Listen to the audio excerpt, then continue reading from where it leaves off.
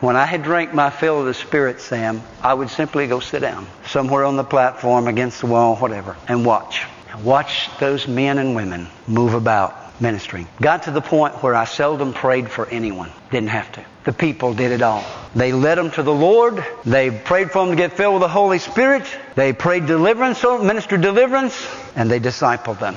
See, when you're invested in that person beyond just looking at the back of their head on Sunday morning, when you're invested in them and you care about them and you love them, you will follow through. It won't be just simply the pastor making a phone call. So glad to have you in church. How did you like the church? Well, I hope you come again. Bye. No. If people come through that door and they get connected to you, the body, not just the preacher, then they get something from God through you and they know you, they're more than likely going to come back. So, what I would do is after I had preached my little sermon, I'd just back off and turn the Holy Spirit loose. Because, beloved, we need the Word.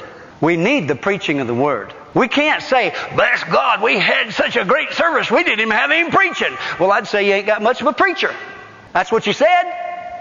Oh, it's awful quiet in here. Either that or you weren't having very many good services. Why not? What's Randy's purpose up here?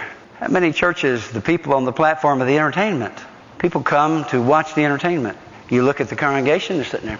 Dead, dead, dead. The purpose of the people on the platform is to provide music as an accompaniment to your worship. That's the purpose. And He does it excellent. It's not His purpose. It's not His calling to make you worship.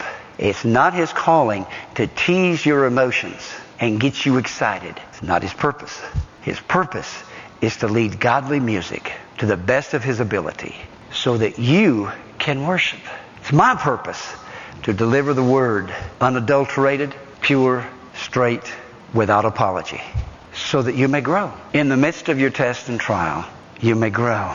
And so, as a body, being put together by the Holy Spirit, which is what the Word of God says. The Holy Spirit is putting together a mosaic. I like what Corrie ten Boom used to say. She said, our lives are like a piece of needlework.